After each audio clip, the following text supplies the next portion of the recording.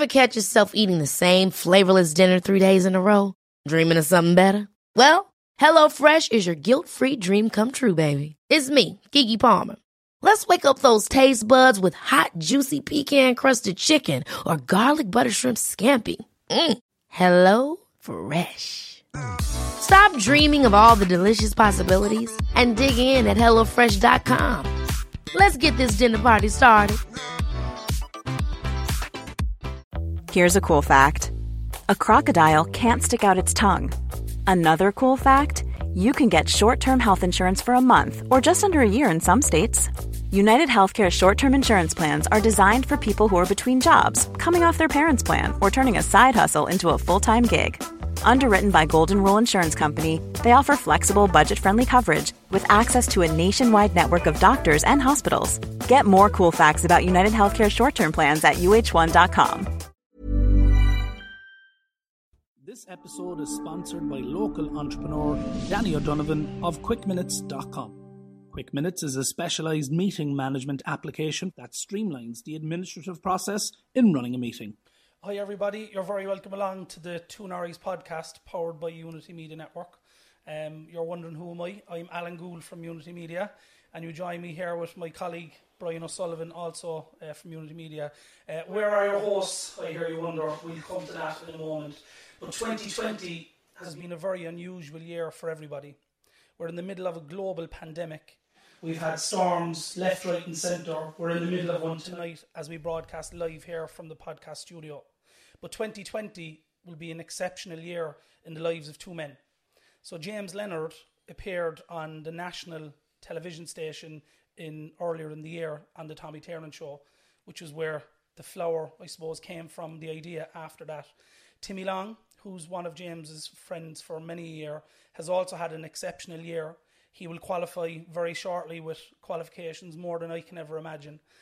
Without further ado, I bring you your Two Norries podcast host, James Leonard and Timmy Long. Lads, how are you keeping? Thanks, Alan. I'm good. Good stuff. Good Bit stuff. Injured. Yeah, I see that. You might tell us what happened to you. I went back playing football there after about 6 years, 5 or 6 years, and I ruptured my Achilles heel there last Wednesday night. So I'm in a cast now from my toes up to my knee and in a pair of crutches, and that's not something I'm used to. Sitting idle. I'm used to kept going, but you know what? There's a positive side of that as well. It's going to bring me back, and it's going to give me more time with the family, the kids, and my wife, and it's going to give me a bit of time for myself as well, just to sit with myself, because you could be so caught up in life, the hype of it, trying to provide for your family, trying to make the podcast as well as we can be, and get caught up in it all without giving yourself any bit of downtime, so like the last few weeks, I suppose, have been hectic for you in a way that you mightn't have imagined. Like, as I said in the intro, James, like, you were on a national broadcast or telling your story. So for those people at home who obviously follow the podcast, but in the initial aftermath of being on a national television station, that must have been a roller coaster for you personally with the level of exposure you gave yourself at that time. You might just go through that briefly with us. Yeah, it was it was nerve-wracking. Even I'm nervous right now. I always get nervous for the podcast. Really? Always. It's because you want to represent yourself as best as you can. And there's people watching, and it's normal to be nervous. It means that it's important to me that I can do as best as I can. When you're going on the Tommy Tiernan show, that's magnified by 100 because it's a huge audience. And the agenda, there's no agenda, he doesn't know me. I don't know what he's going to ask me. I don't know what his experiences of drug users are. I didn't know if he was going to roast me or be kind to me. Well, he did call you a ladies footballer. I know, but he was very nice to me and he made me feel very comfortable. But afterwards, afterwards I was blown away. It was overwhelming, and I got loads of media requests. People wanted to do, TV stations wanted to do a documentary on me. They wanted me to come on Today shows and radios and newspapers and magazines and podcasts. I just refused everyone.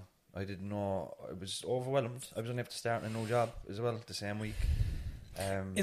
Was it at that time? Was it more of a a fair factor from your point of view of, oh, I'm after doing this, or is it in your head that you've done your bit to tell your story in order to try and help others, which will come to in a moment why we're all here? But was that more of that you've done a national station and that's really the pinnacle for that story? Well, the way I seen it, I was after giving my story on the Tommy Tiernan show, which is prime time Saturday night, RT1, has the biggest audience in Irish television. Mm-hmm. Everything after that was a downgrade as far as I seen, and anything after that was just going to be... I always check my motivation as well. I didn't want to do it for fame or attention, because I'm not that type of person. I didn't want the attention. I found it hard to deal with it afterwards. And yeah, so I just wanted to, I was after doing what I wanted to do, was tell the story, might help people and move on from it then. But the response afterwards then was so many people looking for help and advice and guidance. That's where the idea for the podcast came from then. Yeah, because I remember after it, you were just chatting about different ideas. And I know when you spoke to Timmy, like the amount of people that got onto you for advice, and even family members of people who were in addiction.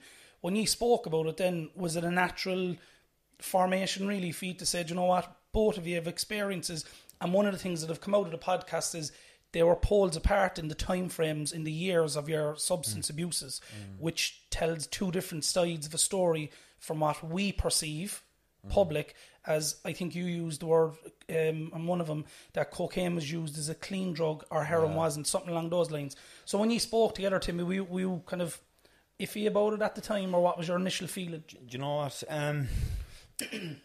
For years, in and out of AA, and different people requiring help, and then having a family as well, and going to college, it was a little bit overwhelming because you only have so much time in a day.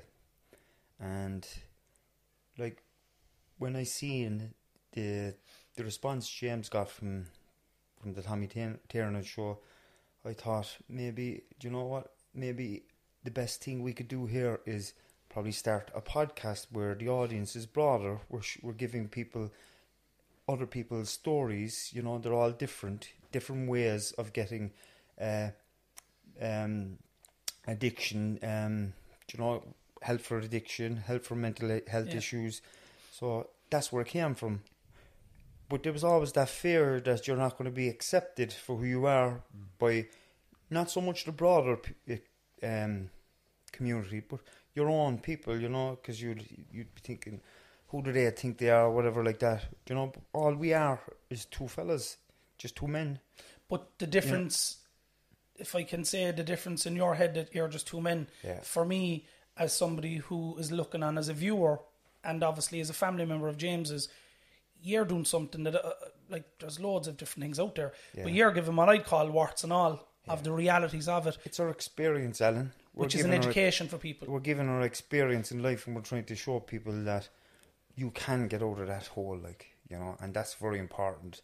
This podcast, for me, is about showing people that are really, at the really bottom of wherever they are, that there's hope, that there's a way out, and that's vital. People need to see it. And I saw it from one person early on in my own recovery. I see one person showed me what I could have, and I wanted it hard. I really wanted it, and I wanted to educate myself, because when you grow up tough, and you get what you want through your physical strength or whatever image, but when you change your life around, all that can't play a part in your life anymore. Of course.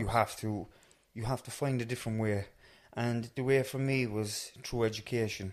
But it's also, there was a ripple effect from the education as well. I have two young kids, and, for them to know now that college is the next step, just do a leaving cert. My family would have been a big thing. None of us done the leaving, Lord. Well, you actually said that on a previous podcast as well, that in your area, you come from the same terrace, that there was no people of what we'd call influence, with the titles behind it, which was a unique thing.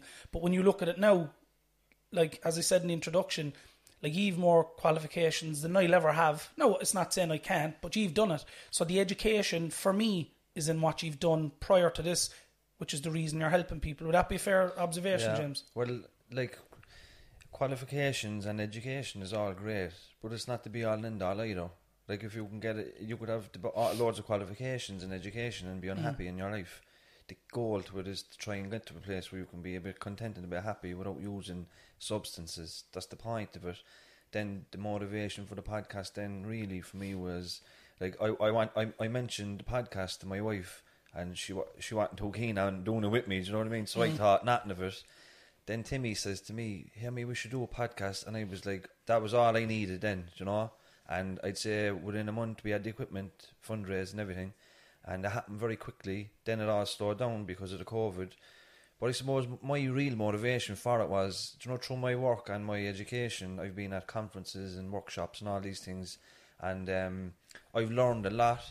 And I thought it would be help me understand my experiences in my neighbourhood and my mind and my behaviour and everything. And I wanted to get those people that speaks at the conferences, to select few, I wanted to bring that kind of mainstream out to the wider public. So that's why the likes of Sharon and Katrina and John Lanigan and Philly and all these people come on, because they're very educational, and I just wanted to be an educational piece. Like that's one thing, the guests that you had, like we'll touch on them briefly, but just for people who are watching this on one of the lads' social medias, there is a way that you can ask questions as well. But some questions that have come in since the last podcast, there was one here, and I'll just throw it out there. Can you guys talk about what it is like inside prison? That's coming from somebody, I would imagine, who is in a situation. Would that be a good thing to say to me, do you think? What it's like to be inside prison, it depends on the frame of mind you're in going into prison. You know, if you're somebody that's going into prison and you're going in there to use, you know, because that's what happens, unfortunately. That's what you're going to do. You're going to go in there and it'll be hard to kind of say what kind of frame of mind. I know when I went in there, I was sober, I was away from alcohol and drugs, and it was difficult, you know, because I was in early sobriety. I had a lot of demons to face. I had a lot of shame and fear and guilt. I had a lot of shame and fear around my past and guilt around my past, of the stuff that I would have done. And what about the day-to-day of prison life? The day-to-day of prison life was grand, because I just kept educating myself. Even though I hadn't a clue what I was doing. You still tried? I still I just kept going in. I kept going into the classroom. I kept listening, even though I wasn't retaining information, because I was on a fight or flight mode for the first 2 years in prison, because I was just pumped with adrenaline. I was paranoid, basically, you know. So it depends on what frame of mind the person is in. There's a couple of different scenarios that a person could go through. James, what would you say that person that asked that question, what would you say to that person? I interpreted that as a very practical question about what it's like, you know, when you come in, you're coming through the courts, you're in a sweatbox, which is a van with a little cell inside it. You come through reception and general office, where they take your jewellery and strip you. You're measured and weighed, check you for scars, fingerprints and stuff like that. You're put into prison clothes, then you go into a holding cell and then into a committal landing for people that just come in. And then from there you want to get in with your friends, really, and you find the landing where, let's say if Timmy's up in A3 or A2, I say, officer, I'm going up to Timmy, I go on his floor or something, you know, because there'd be 2-man cells. It's normally overcrowded. It's always overcrowded, so you're going on a floor first with a mattress, and then after that you'll just find a bed. Then the day-to-day of it, then you get settled, then you get your clothes passed in. I used to go to the gym in the morning, I used to go to the school in the afternoon, and then I used to play football or go for a walk or play handball in the evening. And it was very, the time goes really quickly because it's very structured. You know where you are every day, you know what you're doing every day. What's it like just at that moment? Going in? When you realise, holy shit, lads, I'm actually in prison. Now, you made a comment to me, right, in one of the podcasts, I can't remember what guest we'd on, where you said that you looked up to that and you wanted to get into prison. Yeah, at that time in your head, like. Well, the first time I went to prison, you know, it was probably one of the proudest moments of my life, because growing up, I looked at, that's all we knew. That's like a badge of honour, like. And like you see where we came from, you know. people that went to prison had respect from the community, you know, and it also meant that they were left alone. Stay away from him. He's dangerous. He's after being to prison. You know, that's what I wanted. I wanted people to kind of say, right, stay away from him, because I was very, very vulnerable. You know, I was still a child in an adult's body, just barely, just trying to get through life. You know, but going into prison then, like, is just a really, it's an overwhelming experience, because you're full of all these different emotions. You can't put your finger on the one, you know. One emotion, you're scared. There's a lot of fear. You know, you don't know what way you're going to go in and be accepted. You don't know if there's somebody in there that you've argued with in the past or something like that. But once you get in there and you're in there for a few days and you find a little bit of structure, you know, it kind of, you just do what you have to do then to make it the time as easy and comfortable as you possibly can, you know. And that's what I done. I looked for help the minute I got in there. I looked for I got help off a psychologist. I got help off a drug counsellor. You know, I went straight to the education side of it. You know, I kept my head down. I wasn't looking for drugs anywhere. You know, I got involved with the gym and the soccer in there, and I just wanted to do my time as easily. Unbeknown to myself, I just wanted to do it and just educate myself as best as I could, even though I was in a state of mind that it was very, very, very hard for me to retain information, because I was really in high beta brainwave frequencies, whereas I was in survival mode, and it's very, very difficult to retain information. And when you go from, both of you have seen that life to the now, like, what have the last few months been like for you? Like, you know, you're doing these podcasts to help people, you know, some of the people that have reached out, and I know I have a few comments, and Brian might get some on screen. But what have the last few months been like for you, James? Like, you know, what's it like watching yourself on the telly? Honestly, I was very critical of my appearance at the start, because over the lockdown, like a lot of people, we were a sedentary lifestyle. I wasn't doing much movement, and I'd be big into the gym for a long time, and sitting at home and eating, you know. And it kind of caught up with me. And when I done the podcast and I watched the first few podcasts, I was very critical of how I looked, of my appearance, you know. I felt out of shape and kind of ashamed, you know, but Shane Sulla's with me into shape at the moment, so I'd be tops off for season 2. I think everyone was like that, Timmy, with the, you know, in the lockdown. But for you, Timmy, for me personally, look, we're sitting here behind the cameras every week when you do what you're doing best. You've really come on from the first week to the last week's one with Philly, and even today. What's it like for you when you look back and you say, "Oh, what do I look like? What do I sound like?" When I came out at the beginning, you know, the community was I was overwhelmed by the support by everybody. You know, there's people coming up to me that would have been afraid to come up to me in the past, because they seen how soft and just relaxed I was during the podcast. They felt that they could approach me now, whereas before they didn't know what way they'd be. You know, they didn't know what way they'd be taken if they did speak to you. Yeah. But at the time, that was a persona of your life at the time. That was my past, as well. Yeah, but it was. Do you know what? It was just a great feeling for me. Do you know, just for people in my own community to be accepted by them, and just for them to talk to me and to get to know them, and that was fantastic for me, because that was the whole point of this for us was to help our own community, you know, and then it started helping everybody else around, which is fantastic. And the support that we've gotten back in the comments, you know, it's amazing, you know, and at the end of the day, as we always said, we just want to be able to show people that haven't got the chance to see that they can change, to give them that opportunity, and it's been massively being accepted by the public and our community, you know. Like some of the guests you had on obviously are well known in Cork. Katrina Toomey is one of them, and I know you spoke at length about some of the people that help Penny Dinners that are your friends, James. Yeah. So like when you see those lads out and about now, like, are you saying, you know, we kind of helped to get out your story as well in another format? Yeah, like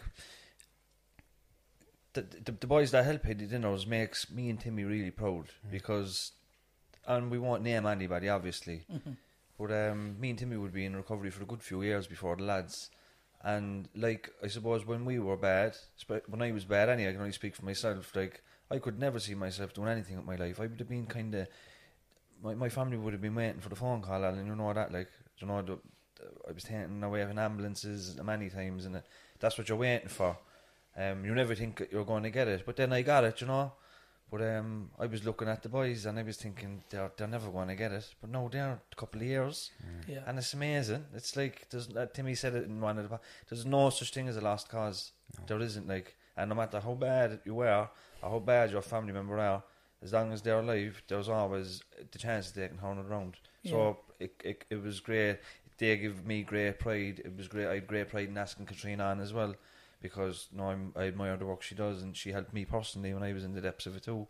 And all the guests that came on, there was always it wasn't just superficial for us. Like, we don't make a penny from this, as you know. Of course, yeah. We don't make a dime from this, and we wanted the right guests on. They all had to be they didn't have to just be smart or have good qualifications or have good experience. They needed to have the right personality for the podcast too. Yeah, it was fitting for the people that you're not targeting a genre of people, you're targeting everybody. There was actually one person put in a message as well. I'm just trying to find it there now. Would you do a podcast with someone who has issues with food? Now, food, I'm presuming that's a food addiction. Well, I think that's very, very important and relevant, because I'd have a problem with food. You know, I would, and I'd be very honest.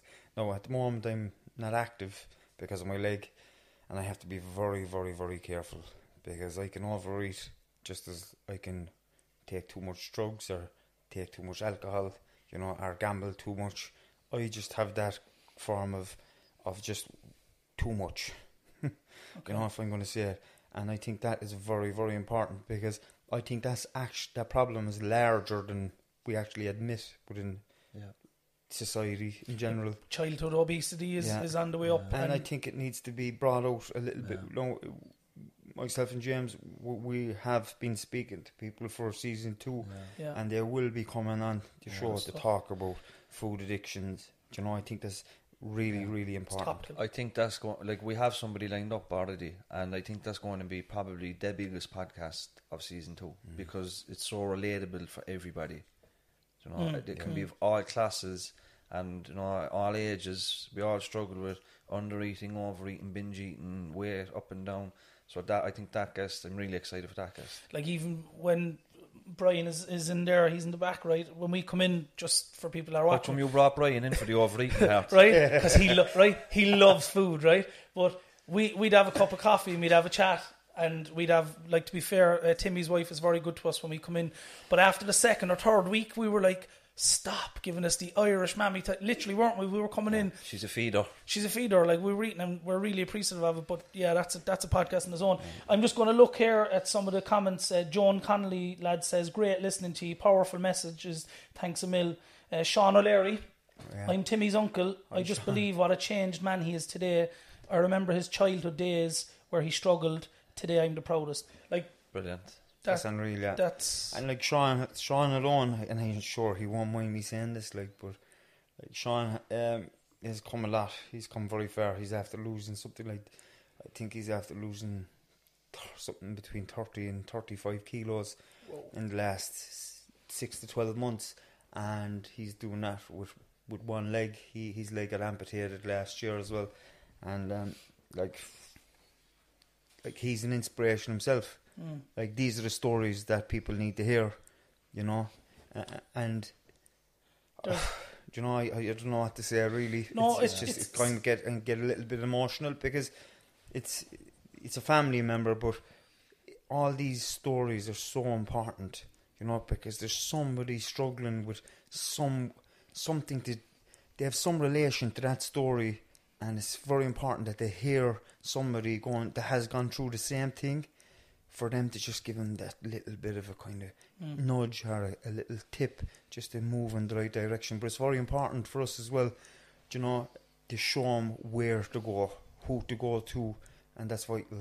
And James, you might just give us a small insight. So, since the podcast happened, I remember he said, we spoke about it, that if only one person gets help, everything else is a bonus in regards to the reason. So you might just let the viewers know what actually do people do when they're reaching out for assistance with some of the services. I'm just looking at Celine Hurley there. She sent in a comment, do I get commission? But I referred a lot of people on to Celine. She's a community drugs and alcohol worker in Knocknaheeny. But that's basically what I do. Like, it's not possible for me and Timmy to go around and meet everybody. Of course. Sometimes we do. But generally, especially, like, it's not just people in the north side is texting in either. Like, there's people from all over the country asking. So I link them in with services in their area. It's normally the community drug and alcohol worker or the local drugs task force or some counsellor, and I've put people onto low cost counselling and that type of thing, you know. So you're basically, both of you, we're signposting services. You're advising people what to do, but you're never giving that advice from the professional's point of view. You're just guiding them in that direction. Well, we're not psychotherapists, you know, and I've actually had people propose that they pay me to speak to their children. That's not what we do. No. All we can do is lay out the roadmap. This is what we done, and this is what you can do. It might seem like a huge task at the moment, but if you link in with like Celine there and set up a little plan and little goals along the way, you'll get there. I suppose it's very important to mention as well, if a parent is having a problem, if the teenager is acting out or whatever's going on, you know. I suppose the most important thing for any parent to do is just to be there, you know, because when I look back at my own life, there was a few people that were there for me and they made the difference, you know. They make the difference now, but it's looking back in hindsight, now I really understand the difference that they made in my life, you know. So when you're a teenager, you're not going to really listen too much because you're gaining that ego and you're trying to become your own person, and you're not going to listen to your parents, you know. But it's very important to find somebody that can just give them a talk to, or that they look up to, and that's very important. And sometimes you'll find the right counsellor or psychotherapist or psychologist, whatever, you know. But it's just to be there, really, you know, even though you want to pull the head off them half the time. You know, let's be honest. Yeah, of course. I'm a teenager as well, so you mentioned there about the teenagers, and obviously you spoke about this months ago about, you know, going into the schools, because for me, like you, Timmy, I have a teenage daughter and I have two young girls growing up. But some of the topics that you spoke about with Sharon Lambert really struck a chord with me, thinking of me growing up in school with some of the people that I know who've gone through your struggles, and in the background it's a case of, do you know what, that all makes sense to me now. Yeah. So what do you think could happen in season 2, as part of season 2, with regard to young people and focusing with maybe youth clubs or schools? What do you think is pipeline for that? In terms of the podcast and young people, obviously you can't. We wouldn't have any young person. Like we did have older young people lined up after 18. You know what I mean? They have to be over the age of 18. Also, it doesn't matter who you have on. They have to be in the right mental state. We don't want to be exposing anybody. We don't want to be putting anybody in front of a camera that's going to be vulnerable, you know.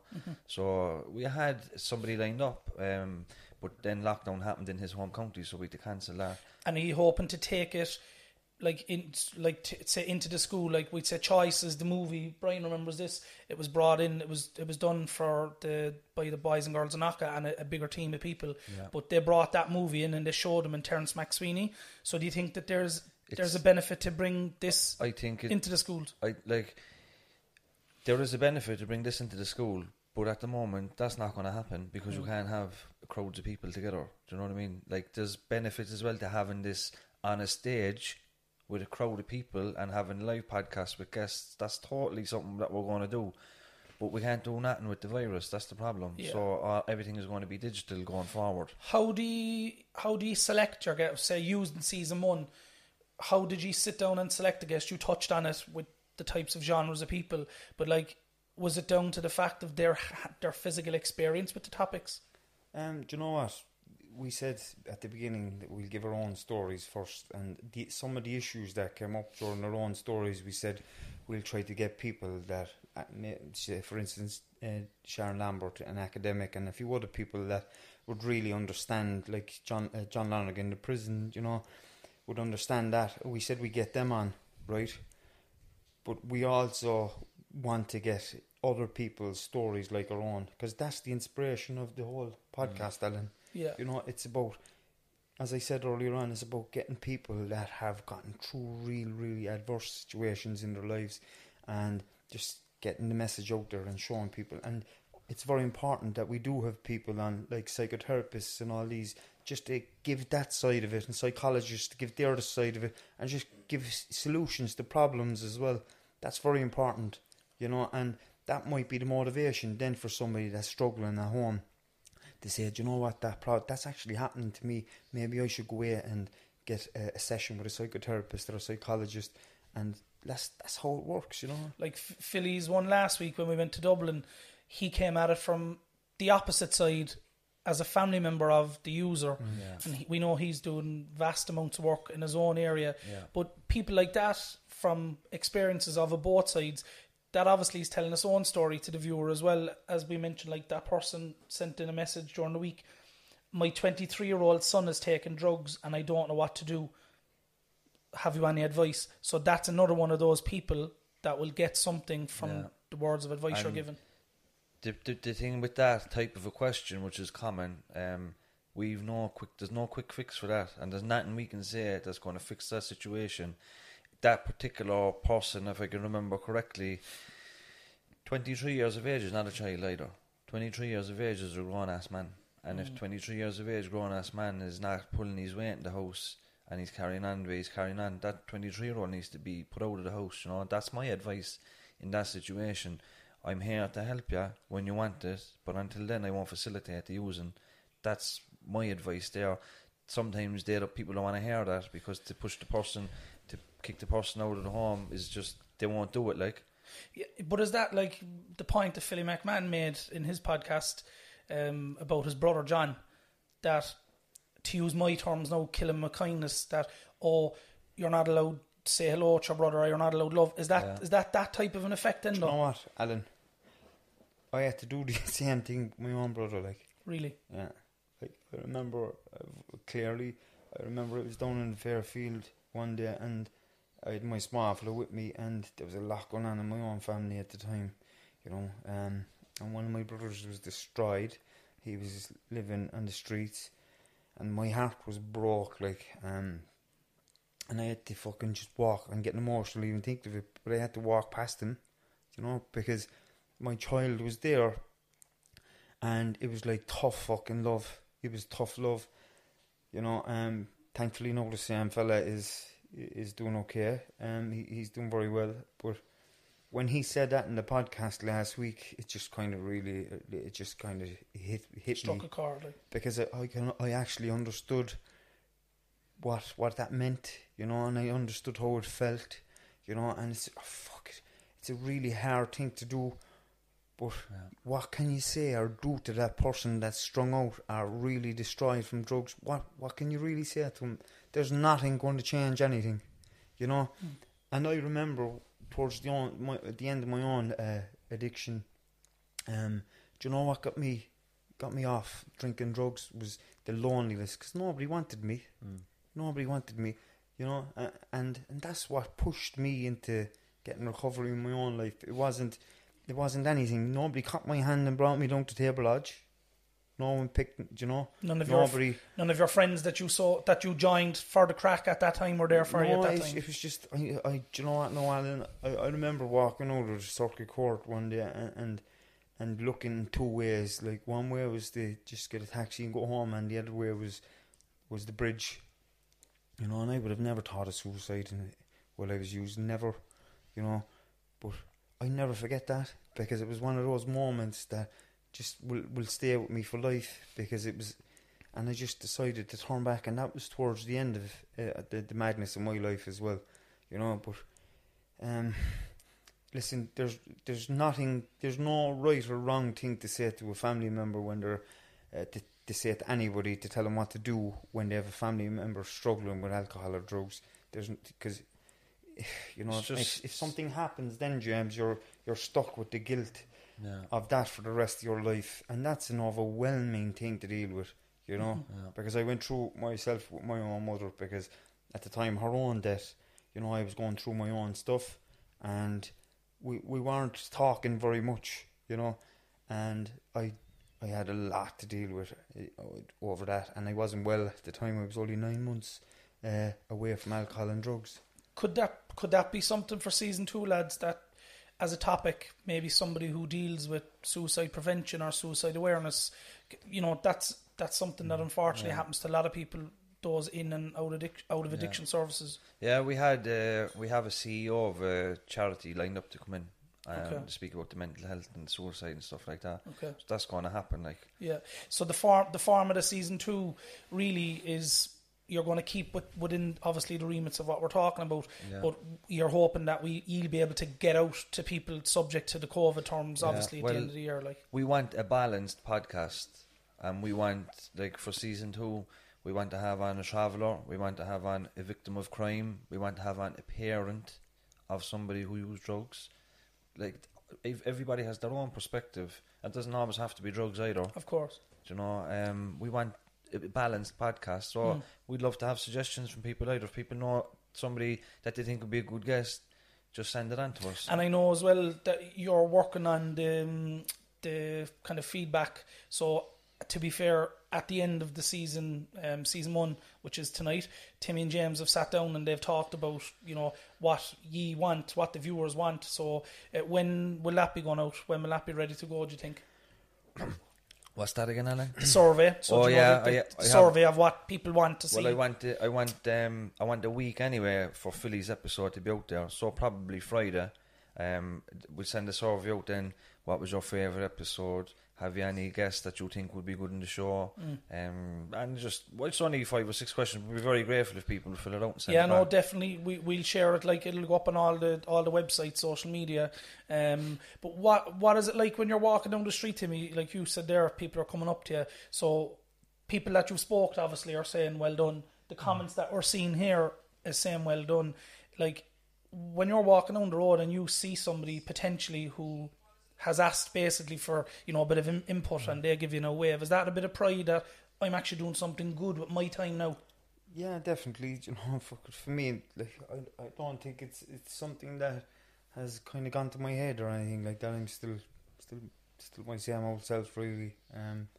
You know, and if somebody asks me a question, I'll always answer some of the question. Even if I don't know how to answer the question, I'll try to find out and get back to them or whatever, you know, because that could be their way of moving forward, whatever problem they have in their own life. So I'm still the same, just no difference. I still walk around and drive around them. But it's like, you know, when obviously using soccer, it's like playing ball, you score a goal, people say, oh, that's your man who scored a goal. The reason I'm saying that is because you're doing so much good with your time now, and you're helping to benefit other people. Like, imagine if something like this was available to ye back then, when, to use your word, Timmy, when your madness was happening. Would you think, James, that if somebody in our family said, James, you need to watch this, would that be something now, looking back, that you said, you know what, that actually would be good? Yeah, because traditionally recovery is hidden. We're all told to stay quiet and be anonymous. That's traditionally it, which is great if that's what you want to do. But we shouldn't have to be ashamed about it, and we shouldn't have to keep our head down and be quiet about it. And we want recovery to be visible, because how can you attract people into it if you're not visible? And like, if me and Timmy decided to keep our head down and stay anonymous, we wouldn't be able to help all the people that's asking us for help. They might be struggling at home still. So it's completely validated in the responses that we're getting. In terms of then in the neighbourhood, like, we've got a lot of attention from around, but it means the world to us, for me anyway, just to be accepted in my own neighbourhood. You know, I used to be walking around here with my head down, shamed in my life and embarrassed and low self-esteem and everything. But to be able to walk around the community now and to be respected, and, you know, to know that you're actually contributing to the community in a positive way, that means everything to me. But is it gut-wrenching for you, lads? Like, one of the comments came in there, you're opening up to every aspect of your journey that you've had. Like, I know we spoke to me about the negative side of what people can say. Look, and call a spade a spade. There has been some, right? Is that gut-wrenching for you when you think back, like, oh my God? Or is it a case of that's done, I've said I'm sorry and I moved on. Like, what's your feelings on that when you see it back week after week after week? Well, like, there's a lot of people still hurt from some of my actions during addiction or whatever during my lifetime. You know, like, there's no easy way of kind of trying to say to somebody, listen, I apologise for my actions, whether I remember it or whether I don't, you know, and I'll never make an excuse for anything I've done. You know, I'll always make an apology, and I have made apologies to people that have accepted it, and there's a lot of people will never accept an apology because they're probably still in a lot of pain from things I have done, but I can't.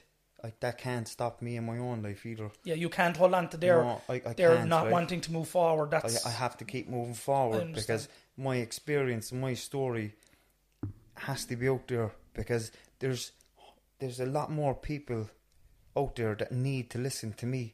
If I was to stop doing what I'm doing now because of a few bad comments from somebody that I hurt, like, I'll again say I apologise to anybody that I've hurt.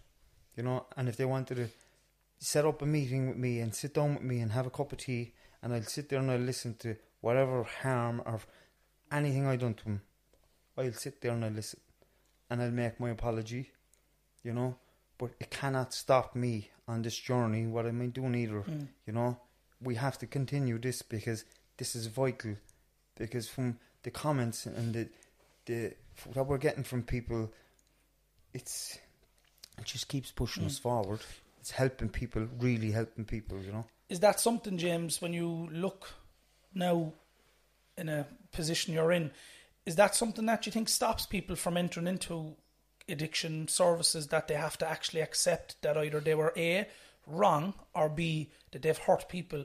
Would you think that that's an immediate stumbling block for people to say, yeah, do you know what, I need a bit of a hand here? I think a stumbling block for people in recovery is they won't admit that they have a problem. Like, if you grew up in a house where alcoholism is in the house and all your friends are drinking, that's totally normal behaviour for you. You know, so that's one. Another barrier to people accessing recovery is shame and stigma, and then just it's lack of confidence. Like, it's just a lack of confidence. Like, John Lonergan spoke about one of the biggest issues he sees amongst prisoners was a lack of confidence. People just don't believe they can make their life, do anything with their life. They just don't believe it.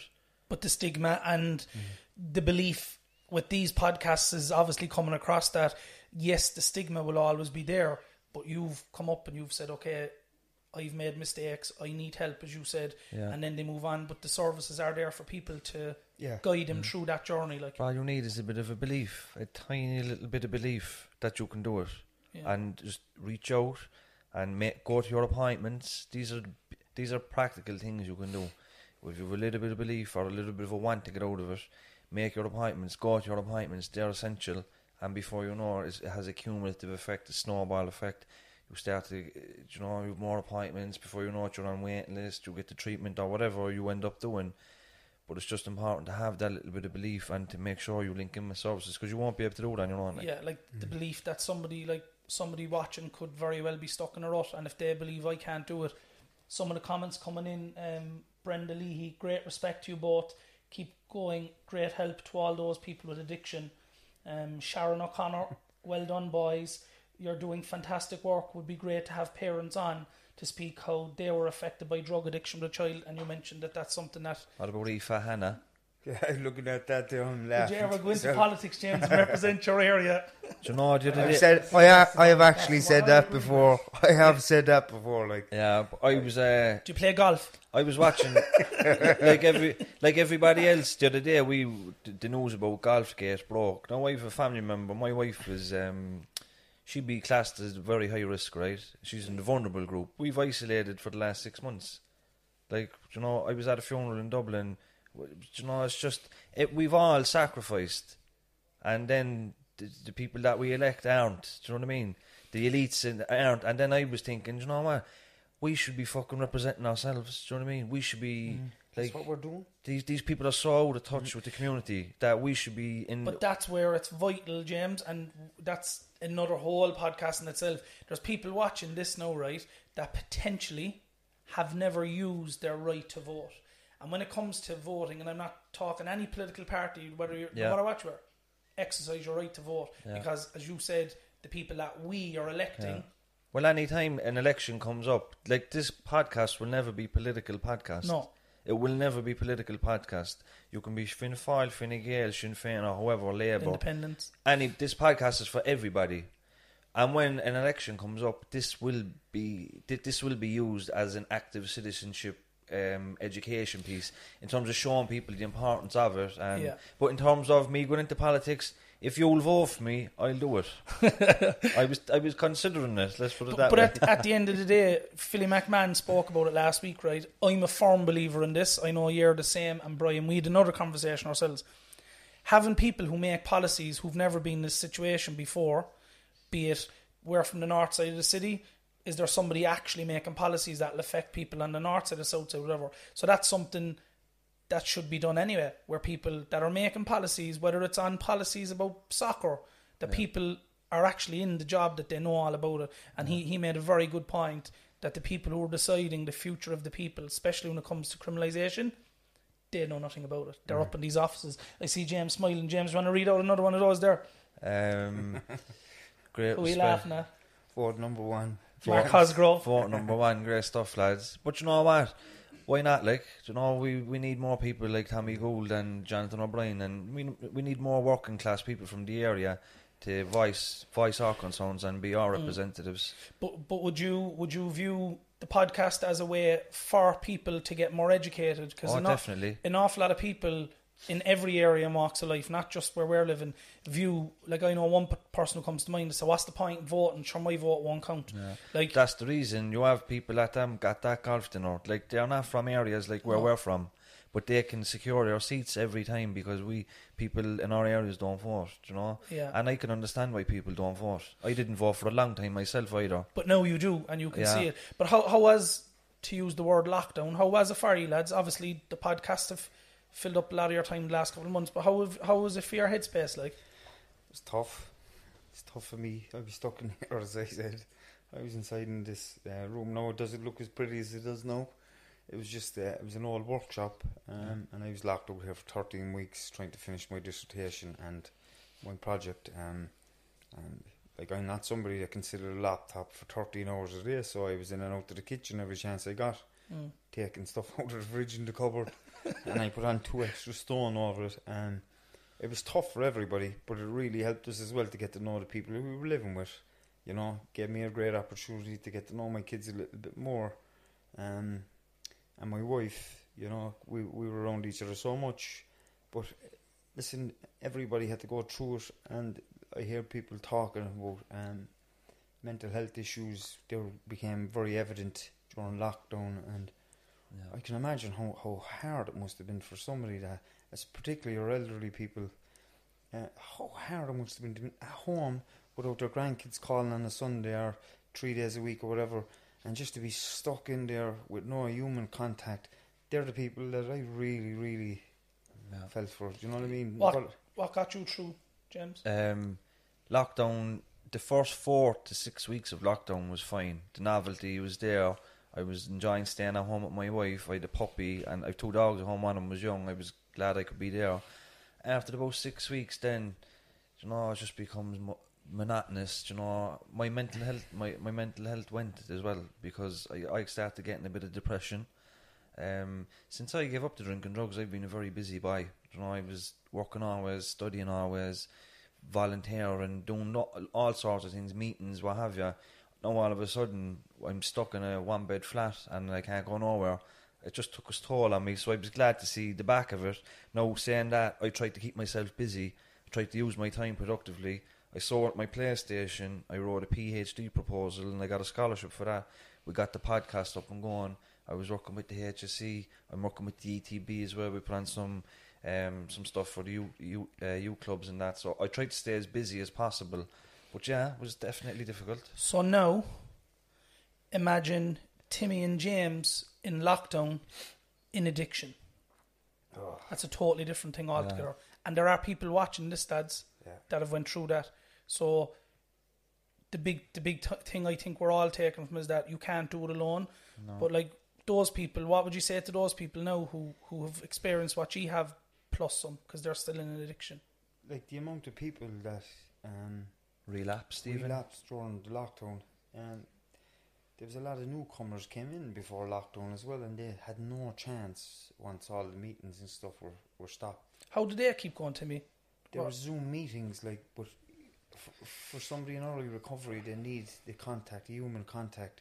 They need the demeanour of the person across from them, the physicality, showing a bit of concern. You know, we need all that. Like I was looking at one of the messages there. What is it? Wouldn't it be great to have somewhere to go for help with addictions and have someone like Timmy and James who went through it? Like there's places like that in the city. Like there is. Like, we go to a meeting there I go to a meeting there on Tuesday. I love going to this meeting because number one, I'm around people that have gone through similar situations with me in life, and number two, I just enjoy going in there, you know. And that's inside in Penny Dinners on a Tuesday at 7:00 and a Friday at 7:00. The meeting is open to any form of addiction you may have. It doesn't matter if it's a drug addiction, it's an alcohol addiction, it's an eating disorder or gambling. You know, it don't matter who you are, from what corner of the city or wherever else you come from. This is open to everybody. So if you're looking for somewhere to go to and you're struggling with any form of addiction, come in here and just sit down and have a cup of tea and just listen. You don't have to talk. You can just sit down and listen to it. People that are in there having their struggles, and that might be your motivation to get yourself sorted, to seek some professional help or outside help. I'm a big advocate for outside help, outside of any form of meeting. That's vital, you know. Is it okay or not okay? Is it something that's common in people that are like yourselves in recovery, that up to the present moment in time that they would continue, that it's vital they continue to go to those meetings? Not necessarily. Okay. I don't really go to meetings anymore. For the first 2 years, I went to them religiously, and I got involved in service and secretaries and all. It was very important because you meet new people in the rooms, because it's very diverse groups. But after that, then you start to build a life. Do you know what I mean? And now I dip in and out of the meetings, you know. But I'm surrounded by people in recovery. Like all my friends are in recovery. Okay. Well, I've some friends in addiction still, but the people that I be around are all in recovery. And it's not because I've anything against people in addiction. I don't. I'd love for them to go into recovery, but you just have to mind yourself. You know, mind yourself first, and then you have to, because you're no good to anybody when you're using. Like, and the friends I have that are using, I'm no good to them using.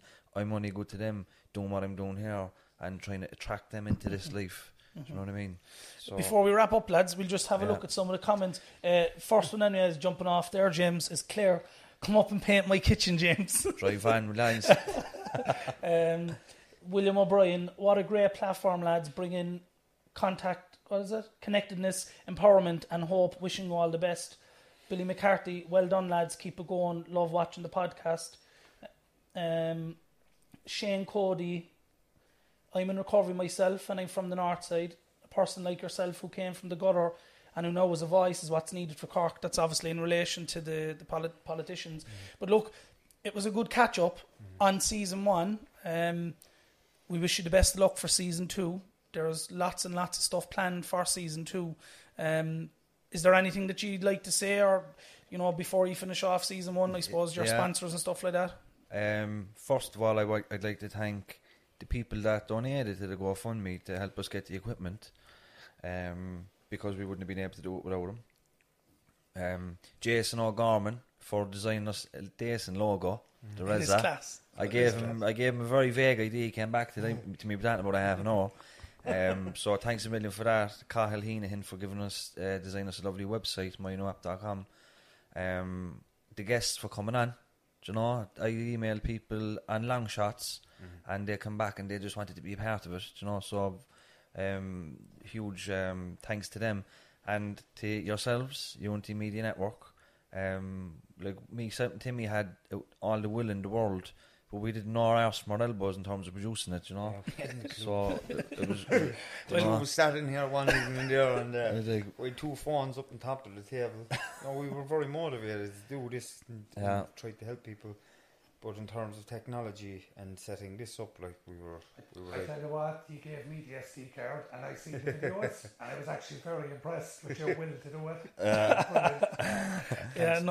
It's good. So, just to give an overview, so when can people expect season 2 to hit the airwaves? We're going to record podcasts in the next 4 weeks, so we're going to take a 4-week hiatus and come back towards the end of September. Okay. And release them weekly then again and do a live one. Maybe we could have a Christmas special as well, bring yourselves back. And we'll do sporadic live ones and, you know, just keep taking it, see how it goes. And I suppose the main thing as well for people is to keep on the pages, the Twitter pages. There's a new Twitter page as well that James set up today. James and Timmy set it up. It's the Two Norries podcast. Yeah. So make sure, if you don't know it, you can go to James and Timmy's pages and make sure you follow that, because that will start to build up the following there for all the content for season 2. Also thanks to Charlene Corkery from A Box of Kindness. She's a person locally. She basically has set up a new business. Also, if you haven't already subscribed to the Patreon, you can do that, and as James says, it can be €1, it can be €4, €5, whatever's comfortable for you per month. That goes towards the funding of everything, like a basic thing like electricity. Here, it needs to be funded. Food, well, the food bill won't be huge, because everyone is watching what they're eating. But lads, thanks very much. Like, I suppose from my point of view, mine is a unique situation, because obviously being related to you, James, I'm listening to the words coming out of your mouth and Timmy's mouth from a very different aspect in one side of my head, and then the other side of my head is as a viewer who's interested. You're doing exceptional work. We wish you the very best of luck for season 2, and I know Brian and myself were very happy to be on board with you, because it is a fantastic idea, and if only one person, as we said, is helped from what you're doing, everything else is fantastic, and that's an added bonus. And you know what, before we finish up, it's very important to mention as well, if there's anybody watching this, you know, that is really, really struggling, you know, there is a way out. There's a way out. Just follow, just feel that fear that you're going through, and just get through it, and get yourself, pick the phone up, you know, we have a website there, go to the website, there's a lot of services listed on the bottom of the website. Use one of them, and listen, a lot of people have contacted me, and I'm not on Facebook, I'm on Twitter and the Instagram, and if there's somebody that needs help, I'll offer it to them. I'll do what I can. I'll point them in the right direction. You know, James, I'm sure will do the same as he always has.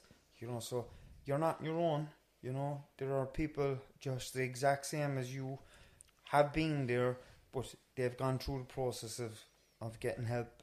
So keep your head up, and there is help there. There are services there. James, there's one point there you might just give information. Sharon Carroll says, how can we help donate? So if you explain that. Hi Sharon, thanks for the question. We have Patreon. A lot of people might know what Patreon is, but Patreon is a website or an app. It's just basically where you can give us a few quid. It comes out the first of every month. Some people give €1, some people give 5, some people give 20. There's about 30 people there at the moment. Brings in a couple of €100 a month for us. That helps us pay for people's expenses. If we go to Dublin diesel, if people come down from Dublin or Tipperary or wherever, we can give them money for travel. And the gifts and stuff as well that you're doing. Gifts as well, you know. So that's what it covers. As I said, we don't make a dime from it. We're going to go and have some food after here now. So it's just like having a little petty cash. So, but if you want to donate on the Patreon, once a month it'll come out. You go to patreon.com/the Two Norries, or else just go to our website and you'll find it. In the next 1 or 2 weeks, we're going to set up a link on the website as well. Now, some people don't like to give their bank details over for a direct debit type thing, so if you just want to donate a once-off thing, you'll be able to do that very soon too. Okay, and also thanks to Danny as well, the sponsor of the shows. You see his introduction at the start and the end of it. I know there are sponsors asking questions. All that information can be got from James and Timmy via their website. So lads, thanks very much again for having it. I enjoyed the chat. It was good. because people are watching these podcasts and they're like, it's good to get your insight as to what it was like for you, because you're hosting it, you're doing the talking to the people, and you're facilitating people to get on the road to recovery, hopefully. I almost forgot Danny O'Donovan, quickminutes.com. He'd fucking knocked me out. But I know, it's true, he's been a huge support to me and Timmy in terms of the podcast, but also his expertise in terms of marketing, business, and all that stuff. So and he's a fellow Nari, which is even better. Exactly, he's across the road from me, Nan. Danny O'Donovan, top bloke, really. Yeah. So, lads, Timmy, James, thanks very much. Brian, thanks very much as always for your skills and expertise in the background. Everything the lads do before the camera and come back. Food, I saw a note. Yeah, he heard food. So fair play. Brian is kind of the brains of the technical side of it. So thanks to you for watching at home. We hope you'd enjoy our recap on season 1 of the Two Norries podcast. So for myself, Alan Gould, Brian O'Sullivan from Unity Media, James Leonard, and his co-host Timmy Long of the Two Norries, we will talk to you in season 2. Thanks very much. Thank you. Slán. Soda is sponsored by local entrepreneur Danny O'Donovan of QuickMinutes.com. QuickMinutes is a specialised meeting management application that streamlines the administrative process in running a meeting.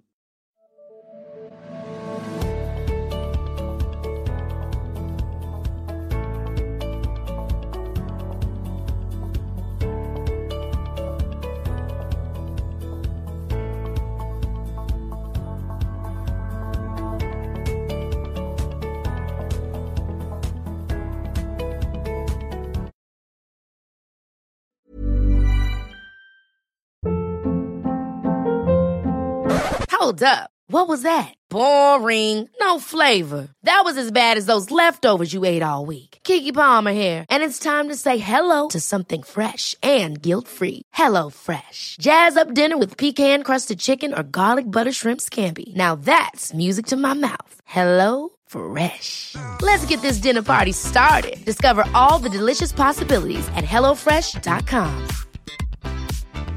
Planning for your next trip? Elevate your travel style with Quince. Quince has all the jet-setting essentials you'll want for your next getaway, like European linen, premium luggage options, buttery soft Italian leather bags, and so much more. And is all priced at 50 to 80% less than similar brands. Plus, Quince only works with factories that use safe and ethical manufacturing practices. Pack your bags with high-quality essentials you'll be wearing for vacations to come with Quince. Go to quince.com/pack for free shipping and 365-day returns.